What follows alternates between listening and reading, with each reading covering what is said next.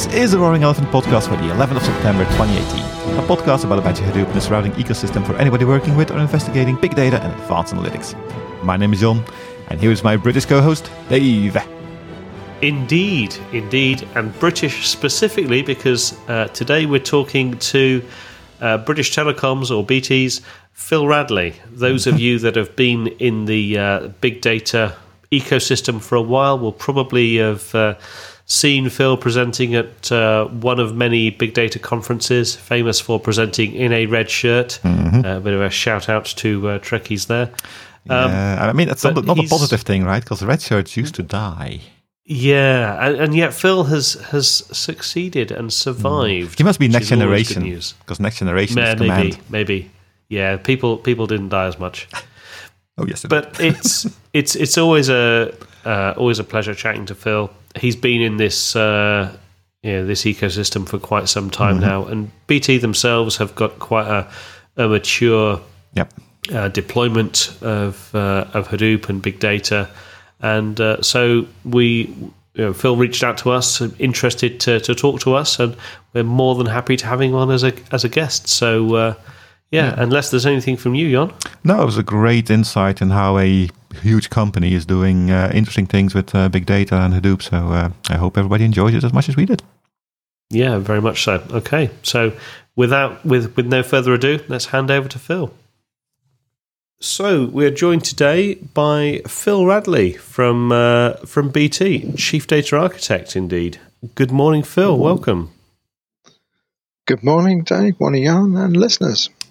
Good morning. So you've been listening to us for a little while, and you reached out saying maybe we could redress some of the green versus blue balance here, and happy to have you on.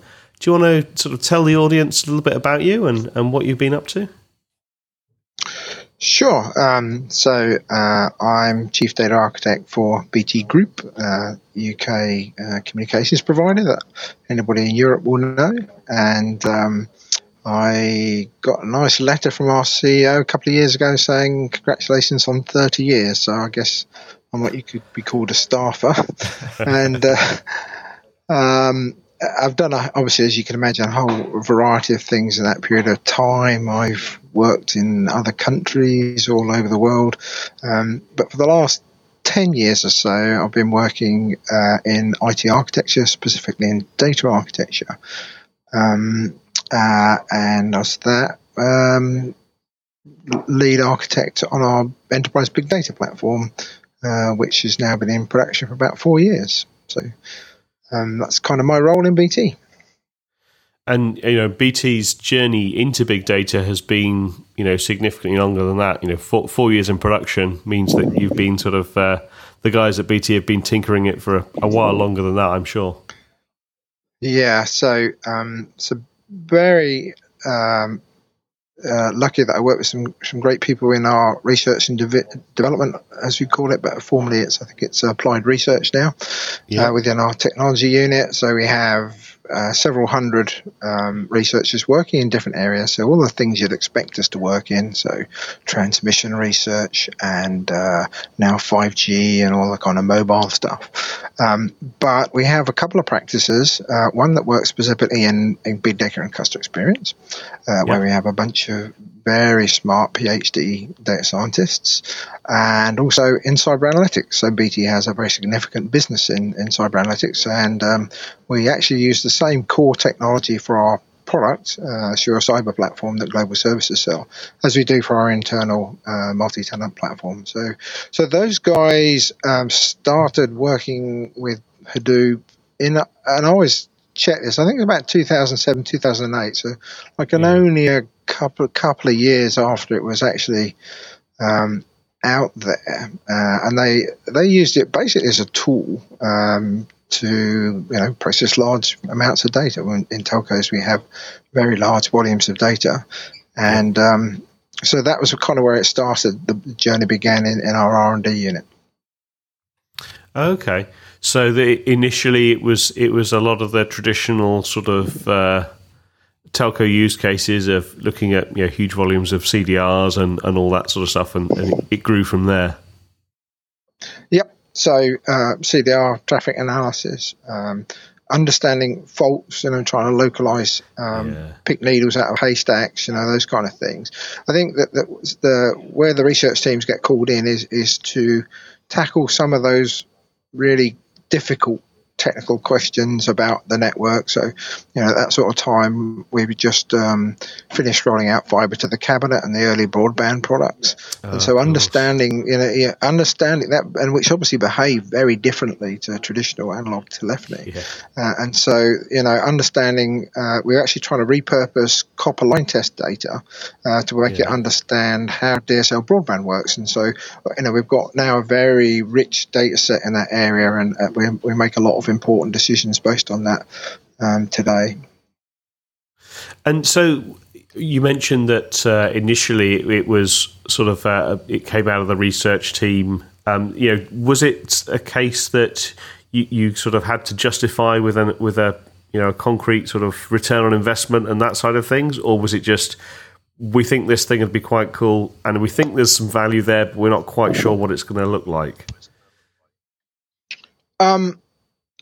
I think it's probably nearer the latter than the former. There wasn't a formal big data program, but it started pretty small, and so I sit in the area between a number of areas. So the data center people, the research people, the security people, the application builders, and the business people. So particularly the CIOs that face out into the business units, and we achieved a consensus there. Particularly Clive Selley, who was then the CEO of what was then Technology Service Operations, and Clive supported us on a relatively modest by enterprise IT investment into the production cluster. So that was kind of where we went.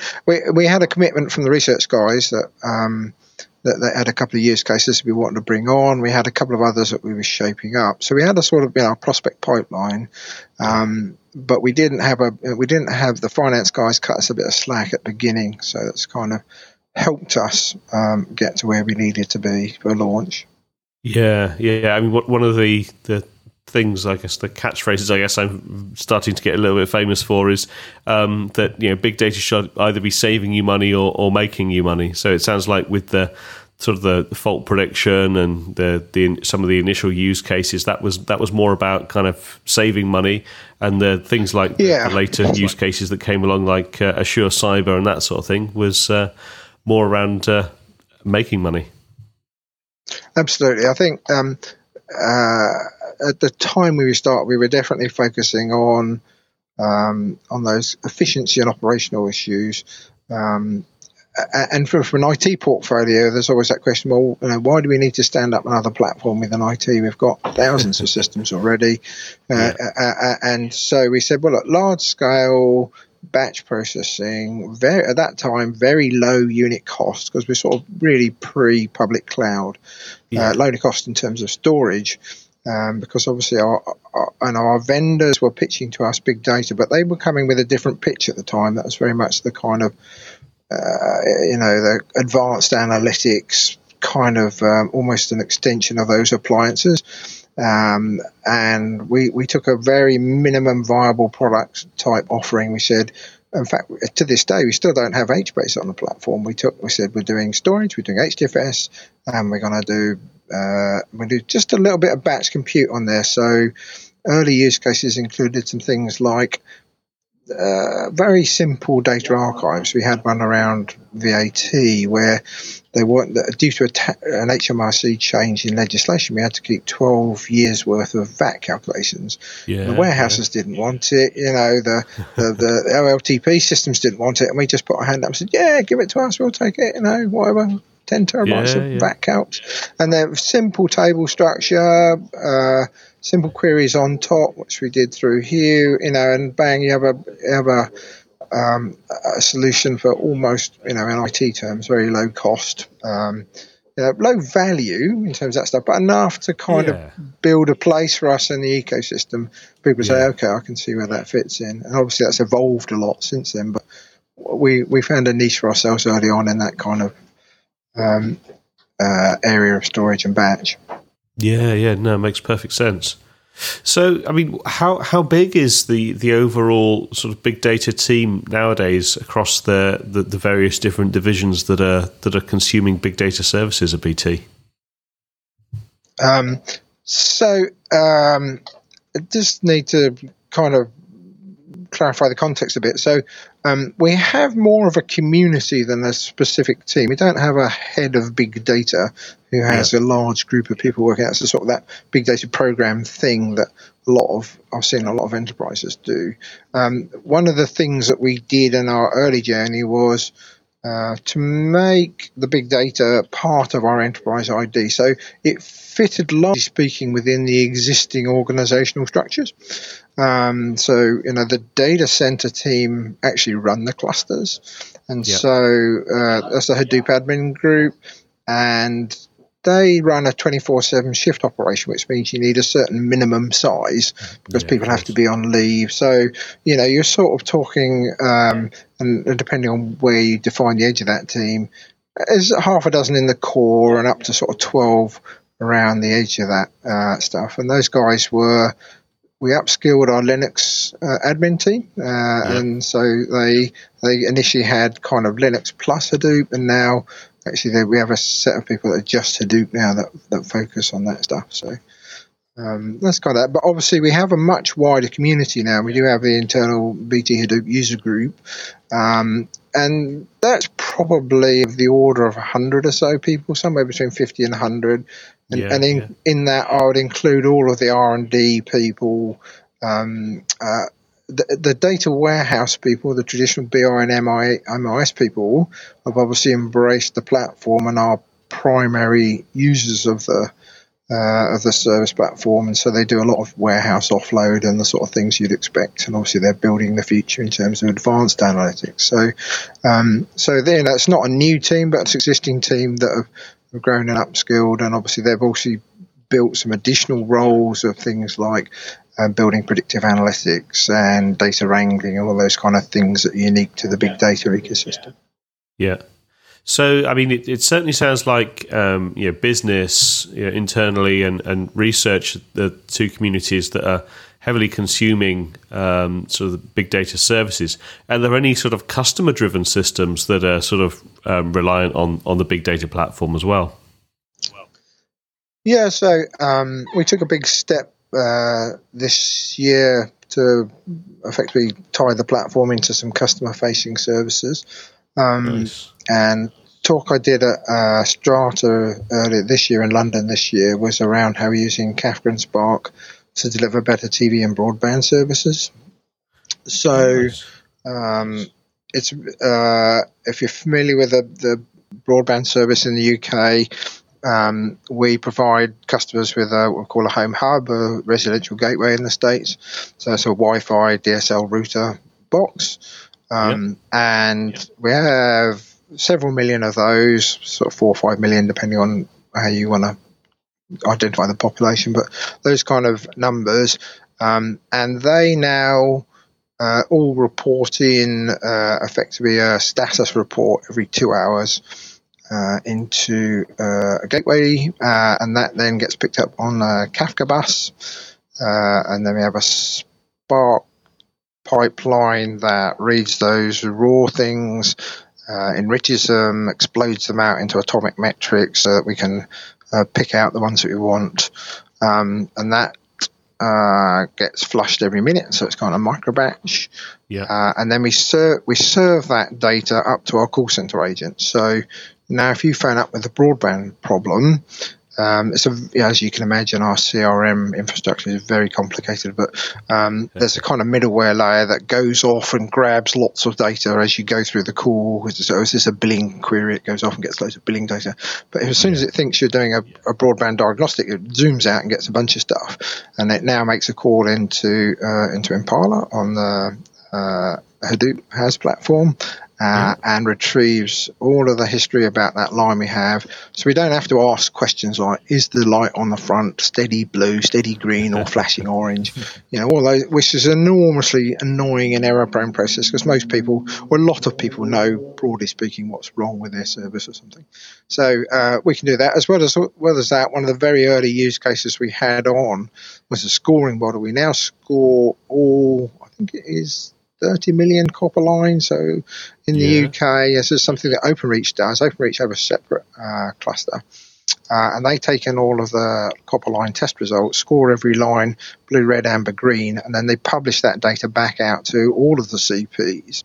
And we found that, and it's a simple graph, it plots the length of your line versus your DSL speed, and we then just do that into quintiles and give those a number, a colour. And there's a very strong correlation between that line and whether a field engineer will be able to do anything. Because, if you have a fault and it turns out to be a fault in your home, then that'll be a chargeable thing, and that wastes our engineers' time, and customers get annoyed. And we actually find that that's high 90s in terms of accuracy, in terms of predicting whether the fault is actually in the copper line to your house, or whether it's actually somewhere in the home or perhaps elsewhere in the network journey. So, and we recompile that model every night. All the lines are tested on a rolling cycle, typically every 3 days, and we import the DSL data. So all of the CPs provide their DSL data; they can opt into that, and then we produce this graph and we score every line. And that's that. You can imagine with 30,000 field engineers doing 4 or 5 jobs a day, that you only have to save each one of those jobs being chargeable, sort of $100 or something like that. You only have to save a tiny proportion of those to be talking some serious money in terms of savings. So those are the kind of use cases that we use on the operational efficiency side. I'm kind of curious. It's a bit of an aside, but I'm curious. You mentioned the scoring is kind of blue, red, amber, green. Red, amber, and green make perfect sense to people. What's blue? Blue is exceptional. Blue means you're very close to the laws of physics, and it's so if your line comes out blue and you're getting 20 megabit, you look at the distance. So well, look, you can't actually get much more than 20 megabits because you're 2.5 miles from the exchange. Whereas obviously if you're closer, you might get a better speed. So if it's a blue scored line, we're very and the customers. So if it's blue and the customer's complaining about speed, we can say with very high degree of confidence that there's no point in us sending a field engineer. We'll have a cup of tea and a biscuit, wiggle some wires, you'll all feel good, but actually nothing will happen to your speed. And we've done we've done thousands of test data points on that. And you can see that there's we plot the speed before the engineer and after the engineer, and it's as clear as day. If it's blue, nothing happens. Yeah. No, that makes a lot of sense. So you mentioned the OpenReach group have got a separate environment. I mean, how many different clusters exist at BT? So we have, we really talk about the overall platform or PaaS service, and that's a singular thing. And where we'll end up, our steady state, which is 4 clusters in 2 sites. So we have OpenReach and we have what's known as Rest of BT. And that's a very common pattern we have. Part of our agreement with our regulator is that OpenReach will be kept entirely separate. And so all of their infrastructure is air gapped, and so that's why they have the section. Even when we transfer data, we actually have to go outside the firewall through the FTP gateway and back in again. So it's completely separate from a regulatory point of view. So and funnily enough, that 2 sites, 4 clusters thing is exactly the same architecture we have with our mainframes, IDMS mainframes, which are 30 years old, where they were originally 27 sites around the UK, and gradually they've collapsed down. So it's the same logical sharded infrastructure of 27 instances, but it's two sites and 4 instances consolidated down into a smaller number of individual hosts. Yeah, makes sense. Yeah, and that's one of the things that's sort of struck us apart as an organisation, and if they've had any hand in it in terms of architecture as keeping a very strong line that this is different. We will have one enterprise data platform, and we won't have, I know some of the banks have got 20, 30, 40 different Hadoop clusters, and are now in a point of time where they're scratching their heads going, oh, well, we probably should just shut those 4 down over there. And it's like, Hadoop clusters are not easy to run. And so, you don't an upgrade, and you don't want to be having lots of them. So there's that kind of efficiency side of things. And also, as a data architect, I'm trying to make data easier to access by particularly business users, and it's easier to do that if we're all on one data fabric rather than having to move data backwards and forwards between clusters. So, there's 2 drivers for that singular data platform. Yeah, no, that makes a lot of sense. So, what are the sizes of these sort of clusters? What's I guess in terms of like node count and sort of petabytes of storage? I can imagine that BT is fairly up there in terms of the scale at which you're operating. So I used to track it quite closely now, but nowadays, because it's continually growing, I never know quite exactly what the count is on any given month. But and we are in the low hundreds, so put that 100-200 nodes.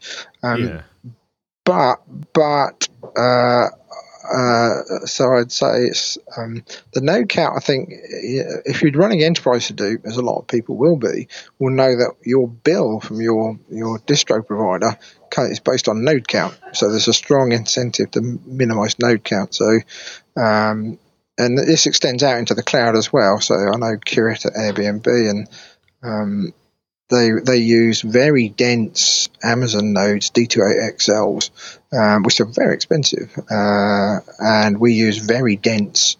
We use HPE servers, so there's 24 cores, close to 100 terabyte disk in each server. So these are beasts. These are not the commodity servers you associate with Hadoop, but they fit nicely from an enterprise point of view.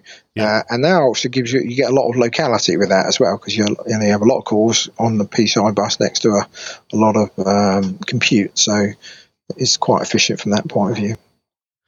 And by the way that you sort of described that, I'm guessing that your architecture has evolved over time. You've given that you've been on production for 4 years. There's been sort of at least a hardware refresh, one of those through that sort of period. So I'm guessing that's sort of that's been a point that you've reached over a period of time. Yeah. So when we went into production in March 14, we sat down and we had spoken to the guys at Cloudera, and we studied best practice, and we went, okay, right, batch MapReduce, okay, match spindle to core, 1-to-1 ratio, because we had a mixed load, and that was kind of what we aimed it for. So we designed it from the bottom up with that one. And then, so Doug Cutting, I've come to know quite well. I remember several people remember the webinar he gave in September 2015, where he said, Apache Spark will become the compute engine of the Hadoop ecosystem. And we went, so that thing about match spindle cores doesn't apply anymore. So it kind of scuppers your carefully architected architecture, but that's okay. So we did then.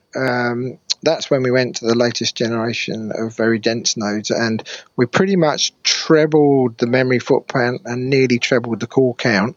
So we could, that's kind of put us into the streaming world, which is we're in today, and we're just on the cusp of getting ready now, and now Hadoop 3 will be the driver for that, to look at another refresh, bringing into play additional higher speed networking and also GPUs, and nice. We have also the Intel Skylakes as well, which are coming in. So you're now starting to see 4-socket and 8-socket servers. So the servers will go through another generation of getting denser again. So, we're working on what that will look like at the moment. So, throughout the conversation, you've mentioned cloud a number of times, but it sounds like at the moment most of what you're doing is very much on-prem. What's the cloud strategy? What are you looking at for cloud? So we'll be a hybrid environment. I think we see cloud is an important part of our overall IT architecture.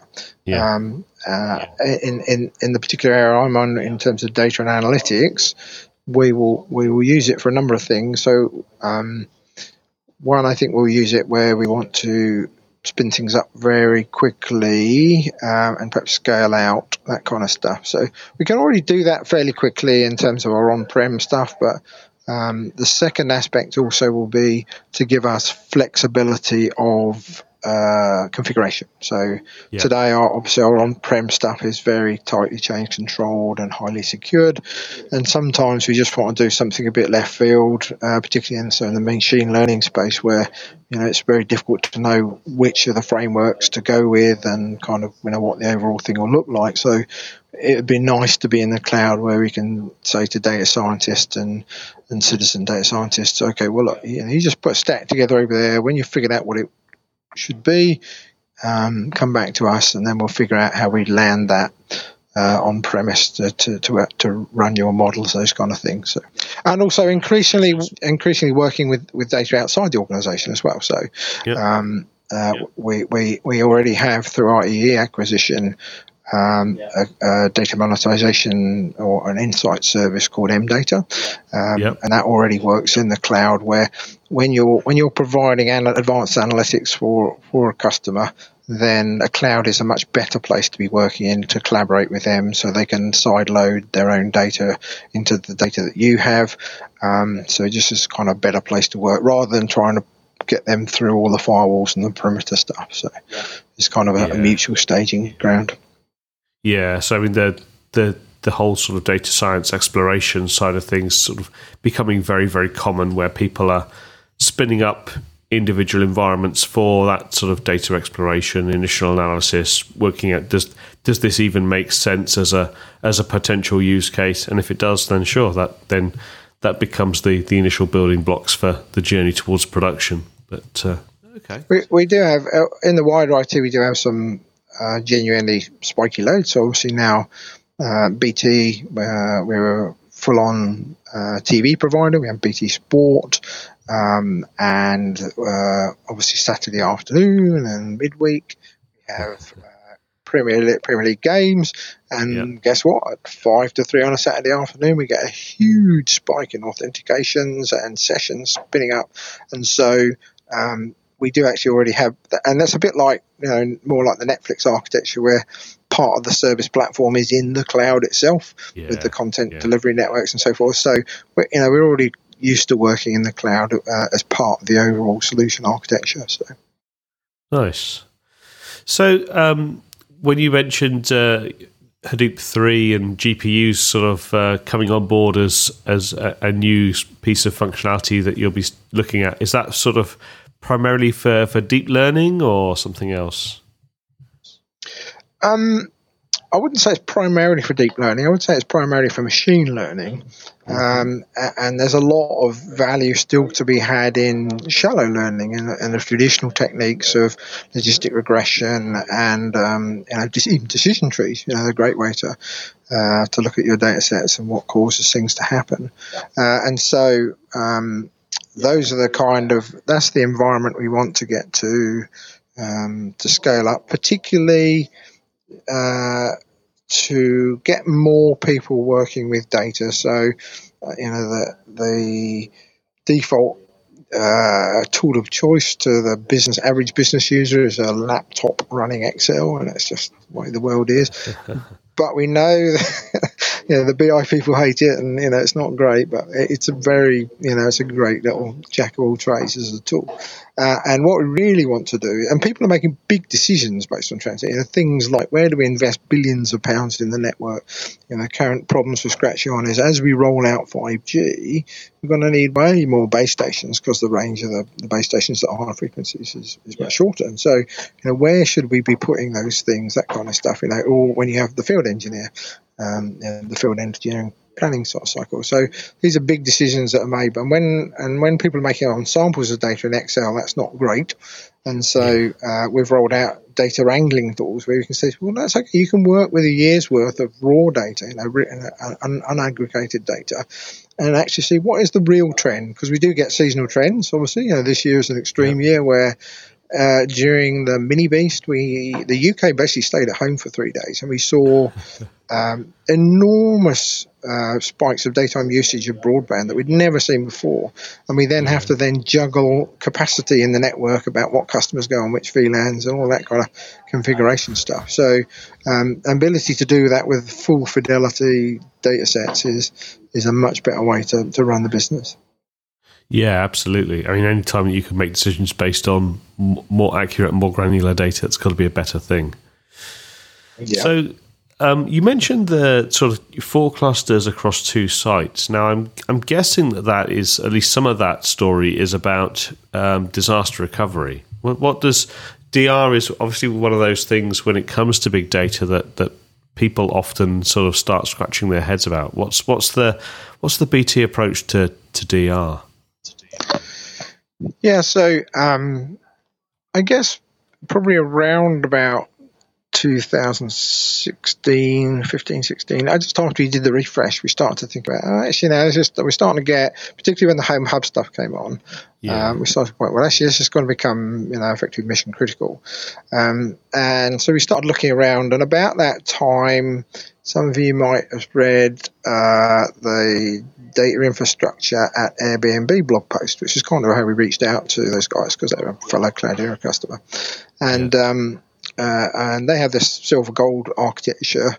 They actually have us kind of a primary cluster, and then they kind of replicate some of the data into the second cluster. We've actually taken a strategy where we've said we will identify those loads that are mission critical, kind of operational, and replicate those to the second site. And we'll run those, and we're doing dual ingest, and you can go to either site at either time. And that's kind of our basic architecture. So the second site is currently being commissioned at the moment. We just finished the workshop to review the HLDs for the Hadoop config about a month ago. And we'll be building that out over the summer. So, and we talk about it in terms of, we don't really talk about it, we talk it as second site, not DR. And conceptually, we think of it as like adding a business class cabin onto an existing economy airplane.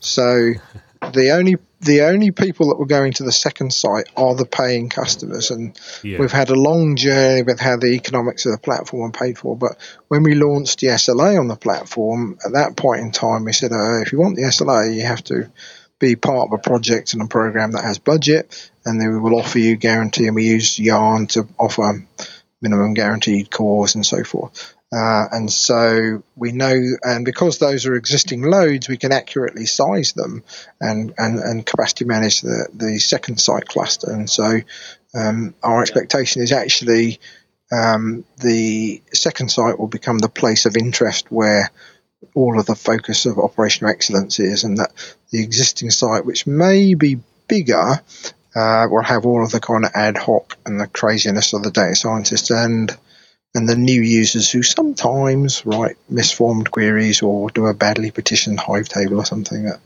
we need to just turn the guardrails up a bit with those guys. Yeah. It's interesting how still some badly written queries or jobs can occasionally have an impact several orders of magnitude larger than you would potentially expect. Yeah. So we've done a lot of work on education around that sort of stuff, and that's kind of tools that spot that, and kind of onboarding type processes to help minimise the impacts of that. But it's a constant battle. Yeah. Continuous education. There's no substitute for it. So, I mean, it sounds like big data is pretty well woven throughout a lot of things that BT do on a day-to-day basis. it sounds like the big data platform is pretty key to many of the standard business processes that go on. Is that? Do you think that's fair to say? Yeah, so it is, but we are very clear on when we use it, when we don't use it. And one of the things that I own is the overall kind of architectural pattern book, particularly around data architecture. So that covers not just big data, but also the other stuff. Whatever you want to call that, little data. I don't like that term, but the traditional stuff, important data, perhaps. I don't know. And in that we have a decision tree, which basically you drop your use case in at the top and it asks you things you'd expect, like what's the volume, velocity, and variety of your data, what's the security constraints, have you got funding for an SLA, and depending on where you'll come out, you'll either say, actually, you know what, you should put this in a relational database on our private on-premise cloud, because that's just fine and dandy, and still, that becomes an important part of our overall IT solution architecture. Some use cases will come out and say, actually, you probably should be on the big data platform, and it will route you in that direction. So, and I don't know if anybody, actually, I pinched the early draft of that from Alistair Anderson, who was then running a big data program at HSBC, is now at Lordy Bank. And Alistair was kind enough to share that with him. We refined it a lot, so it includes a lot of questions about, are you clear about the SLA and the fact that if you're not paying, you're not getting the SLA, so your run times could vary wildly. These are educational things that that we've included in that decision tree. Good. Yeah, it's another sort of common pattern that as organisations mature on that sort of journey, that guidance to, is this even a big data problem / question, is one that it does make sense to have some sort of rigour around trying to answer it.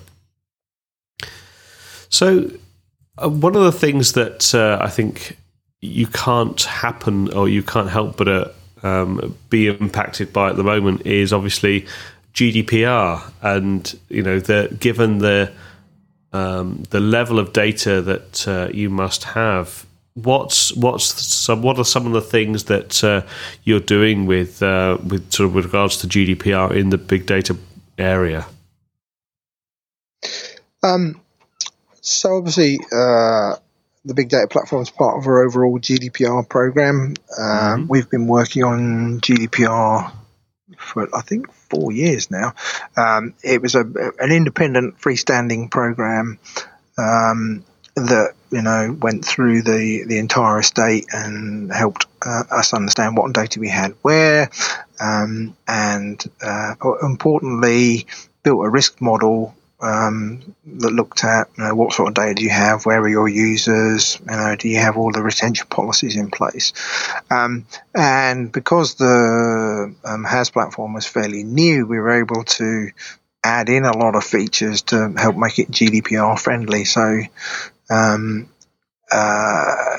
one of as even the tenets of the Data Protection Act are things like you must protect the data and keep it safe. So from day one, we've had Kerberos enabled.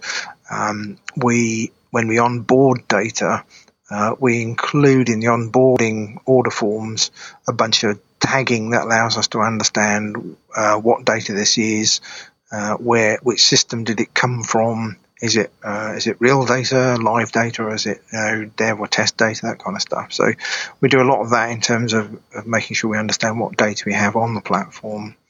And we've added features in over the last couple of years. We added in transparent encryption at rest.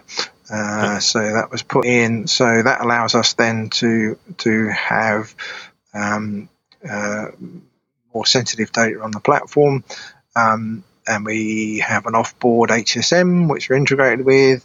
We have an HSM as a service, and we have key duty admin key duty separation. So the guys that manage the keys are not the Hadoop admin people. So the only person with access to the data and the key are the data owners. So we do that. And then we ran an RFP last year for a privacy engine. So This is allowing us to take an arbitrary data set and tokenize it, redact it, do key lookups, put watermarks in it. And so that's now as a sort of an additional service on the platform.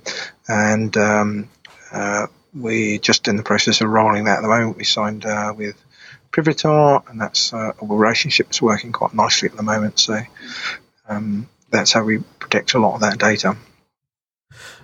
Brilliant. So mentioning Privitar, I'm also curious as to what are the other sort of major third-party ISVs that have been with you on this journey. What are the other, besides the Hadoop distribution itself, what other things have you found necessary to add to sort of cover the use cases or the particular requirements that you've built over time? There's not that many. So if you look at the tech stack, obviously from the bottom up, then we're now currently on the HP hardware partner. We have a data wrangler on the front. We were very early adopters with Datamir. And so that's been a relationship that's working quite well. We've actually, we use that to provide effectively what looks like a separate cluster experience for a given business unit. So we have multiple instances of Datamir all connecting to the single platform, so they can share data sets, but it looks like they're just working on their own set. So that's the kind of data wrangling, self-service ETL type thing, and a bit of profiling. We have two RFPs in the market at the moment. One's around data catalog, and very interested in what the Atlas folks are doing there as well. And also looking at the next generation of ETL. So what tools should we use to coordinate jobs, particularly for machine learning, around that kind of tool set. So, because historically we've been using Oozie and those kind of workflows to manage jobs. So we actually would like to do it a bit more centrally and at scale. Nice. That's it, really. Yeah. So not a huge kind of kitchen sink of tools, but just some selected stuff here and there where there was an additional need. Yeah, actually, one other would add in, and obviously the RStudio set, so RStudio Server, and actually Shiny Server. We've got one or two very nice niche, sophisticated dashboards for doing particularly complex data set navigation. So people that actually want to interact with data operationally, we have built some nice stuff around that. So. Okay, cool. So, I mean, you've talked a little bit about some of the challenges and some of the growing pains through sort of BT's big data journey. But are there any sort of specific things that either you haven't mentioned or you'd like to go into a bit more depth about that people that are coming on this journey should think about, so they don't make the same mistakes that maybe some of the early adopters probably tripped over a number of times? Yeah, I think if I could go back and do something differently, I think we would be we spend a bit more time with the onboarding packs, that educating people. When you're in a very large enterprise like BT and 100,000 plus people. Yeah. You're inevitably going to end up with a lot of people that have a group of people that are said typically the classic case, the canonical case is a system owner is told, right, you must land these 6 tables on the big data cluster, and because we need it as part of this overall solution. So that brings in play 10, 20, 30 people, mixed delivery managers, designers, who have no idea what Hadoop is, and they just think of it, it's just a big Oracle database, or you tell them you've got to curl the files in using Kerberos, and they go, we can't possibly do that, and you go, yes, you can. It's not that hard. So, it will take us 10 minutes to set it up, but there's this I think we'd spend a lot more time on this kind of education side of things. that's one of the things. I think the data serving piece, I think, is still a bit of an unsolved thing. We're currently serving Impala off HDFS, which is we're just about on the edge of what that thing will deliver in terms of performance. Whether we include another serving data layer in there, I think that's quite a possibility. We're looking at some options in that space. Are you sort of looking at Kudu or Ozone or?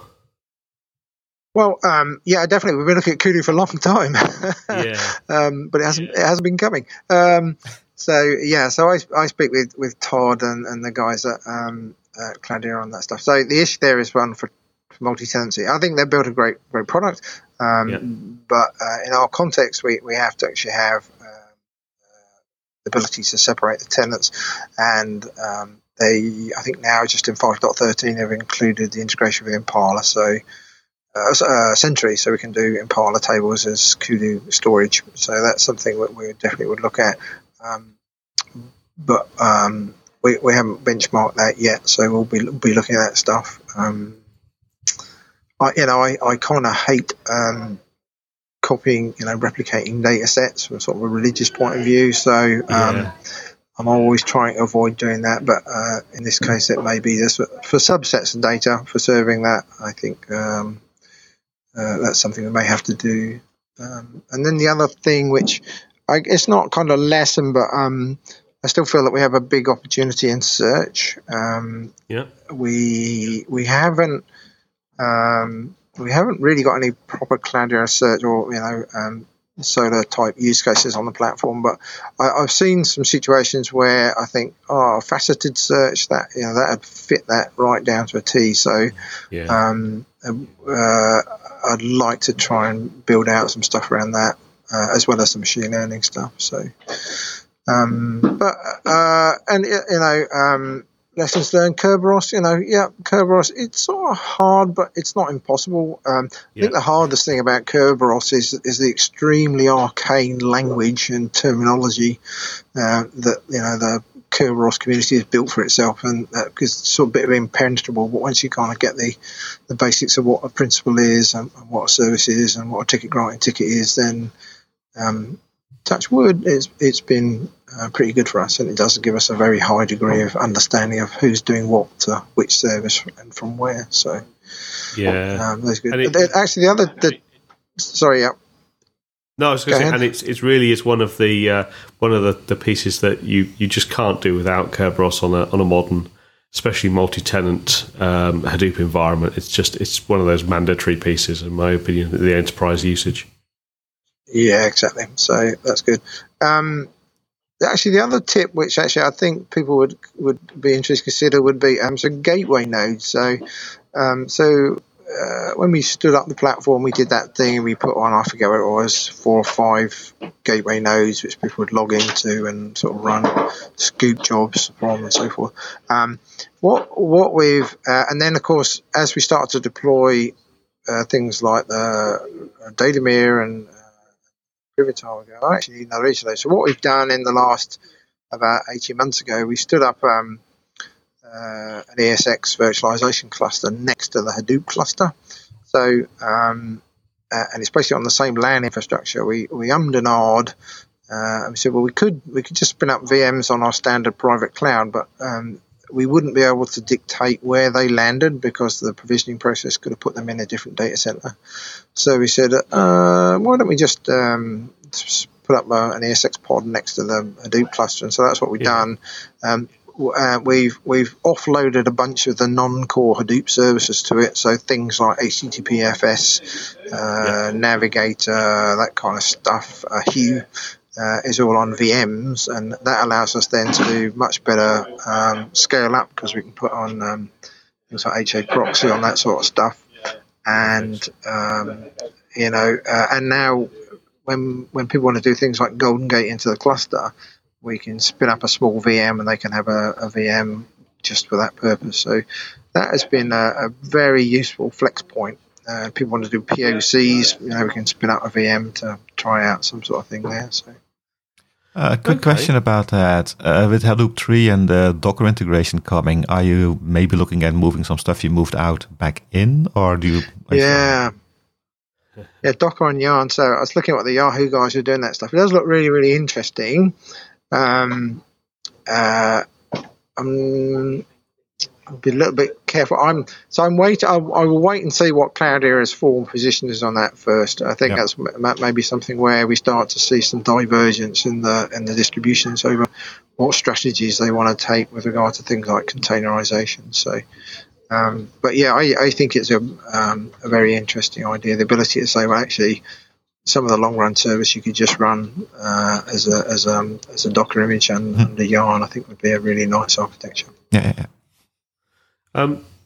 You mentioned when you were talking about some of the new tech and the fact that I think it was Kudu, that you hadn't yet sort of done some benchmarking on some of the newer features.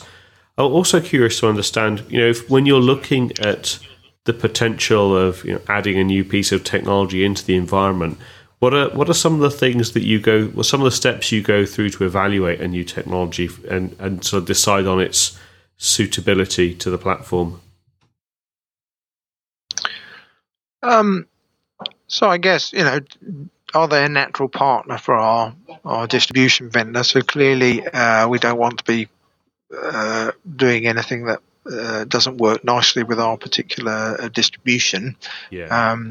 Then there are those that are sort of agnostic. So Datamere isn't, and I think Datamere is more akin to the green elephant than the blue elephant, but that's fine because they've done a nice job of their compatibility testing.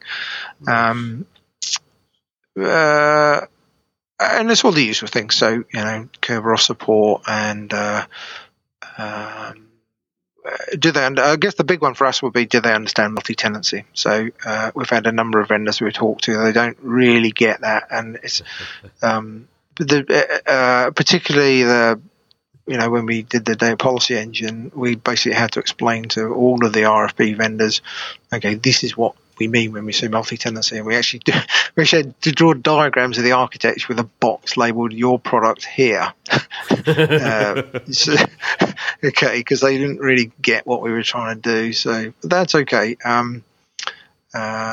the normal things, and all the usual things in terms of the support and price. Commercial model is the other one now, and it's a difficult world. But I think it's difficult for the startups because how do they launch their products? Do they do it on a node count? Do they do it on a volume count? Those kind of things. It's a bit of it's more difficult than traditional kind of just core count that used to be of legacy type technologies. All right, cool.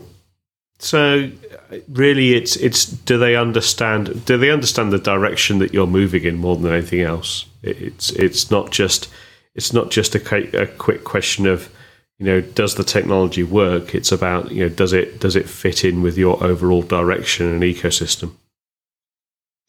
Yeah, it's about round pegs in round holes, and is this does this particular technology meet a need, a building block that we need in the architecture? So, catalog would be a nice case in point where we've now got to a point in terms of scale where it's okay if you're in IT and you understand all the metadata tags and where to look up system IDs and all that kind of stuff. You can find the data you want, but we actually want to get out to a much larger community of business users who have no comprehension of what a system identifier is and how to look it up. We just want them to give them, the classic Google style trouble tickets, broadband 2017 be their sort of query, and then it will go off and come up with a nice list of what data sets we have that reply to that query, and then help them through the governance. And so that's a very clear need. We know what we want. So what you invariably find when you run one of these exercises is there's a core set of functionality that all of the potential suppliers will provide, and then you've got these kind of overlapping Venn diagram of other stuff that's, well, that'd be nice to have, but it's not really core. And then it becomes a sort of a scoring exercise to figure out, okay, what was the best aggregate solution. Great. So Given that you've been on this big data journey for a while, what would you recommend for someone that's sort of getting started in or looking to get started in the big data world? Where would you recommend they look for their inspiration? Well, Roaring Elephant podcast, of course. Excellent answer. Yeah, I do. I have I guess I'm a bit like a big data platform, so I have an enormously diverse set of inputs. Podcasts, obviously, love those in terms of while I'm traveling. A huge amount of blogs, reading it, all of the, and what I love about a big data world, which is, in my previous career, I know blogs one thing, but people just didn't seem to share their projects. But in the big data world, people seem to love to talk about what they've done and share the software. And I think that's why I'm still so excited to work in this space. Definitely blogs, and obviously the number of newsletters you can do that. Obviously all the industry conferences. So Deep Summit and Strata and those kind of things, and there's a Cambrian explosion of those things now. We've got all of the Databricks world and all that stuff. Spark Summit and all sorts Spark of things. Summit, and AI world. It's becoming more and more specialist. Yes, the more niche areas, isn't it? So I think those are good. Also, then of course the MOOCs. So I did that X one on Python a couple of years ago, so that was quite good. I'm kind of an old style C Perl hacker by trade, but I thought it was time I lifted myself to Python. We now will do all our provisioning scripts are all done in Python now. So nice. Yeah, that's a good skill to have. I think it helps because I think it's really important to understand what the sort of tools that people are doing using the platform. And machine learning, of course, I think. And also I would say don't get too distracted by the deep learning stuff. It is very, very high profile, but what is the Andrew Ng Stanford course, which takes you through the basics of all those other machine learning techniques, which you really do need to understand at least how they work. Even if you're not a data scientist, if you're running a platform, need to understand what these loads are and what it means to have multiple versions of a model in production, and the difference between training and serving, those kind of things. Yeah. And data governance, catalogs. I think Atlas is I think these type of initiatives are really good to make sure that don't like saying words like we, but to say that group of people that are trying to build data platforms with a good engineering background and from an ethical stance, to make sure you don't end up in this place that some of the other people have ended up in terms of going, oh no, we didn't know that was happening with our data, or perhaps you did, but it's those kind. I think governance and particularly of machine learning models. There's parts of the GDPR which talk about if you are making significant decisions on your customers based on a machine learning model, you have to be able to explain what that stuff does. And I think there's a whole potential area for non-technical people, ethicists, to start to look at, what's this model doing, and where is the bias in this model, and and it's this very sort of grey spectrum from sort of simple things in terms of making decisions to say offer somebody a £10 mobile upgrade through credit checking through to those more serious decisions that some of the government agencies have to make. And I think that's an interesting area of a discussion. Very much so. Those are lots of sea of opportunity. Yeah, in fact, the ethics around what we do with the data, in my view, are almost as interesting as the data itself. I think there's that's becoming more and more front of mind with, as you say, some of the challenges that some people have had in this space of late. Yeah, I mean, even personalisation, which is some people, it's one of those kind of Marmite things. Some people love personalization, and some people find it creepy, and knowing when to do it, and providing frameworks where people can say, no, I don't. I'm a non-personalized. I'm an anonymous type person. Please don't track anything about me. Versus those people and there's a big generation, I think, as well. Because obviously, I've got 3 kids, and their attitude to privacy, what they share online, is very different to mine. So, and I think being aware of that as a when you're working with data is something that's increasingly important. Yeah, and it is interesting that if a lot of these services where you can decline to receive personalized advertisements, but the service that you're using is free. It is advertising that is paying for that service. So you can't choose whether you want to receive the ads or not. It's just a question of, do you want the ads to be more relevant or interesting to you? Exactly. Or do you want to see the same old boring ads time and time again that aren't even vaguely interesting to you anyway? I mean, exactly. Yeah, the default ad that they serve on the page is kind of okay. Yeah, exactly. All right. So we're sort of coming towards the end. So is there anything else that you'd like to add, Phil, based on what we've covered so far? Anything else that the audience you think should know? I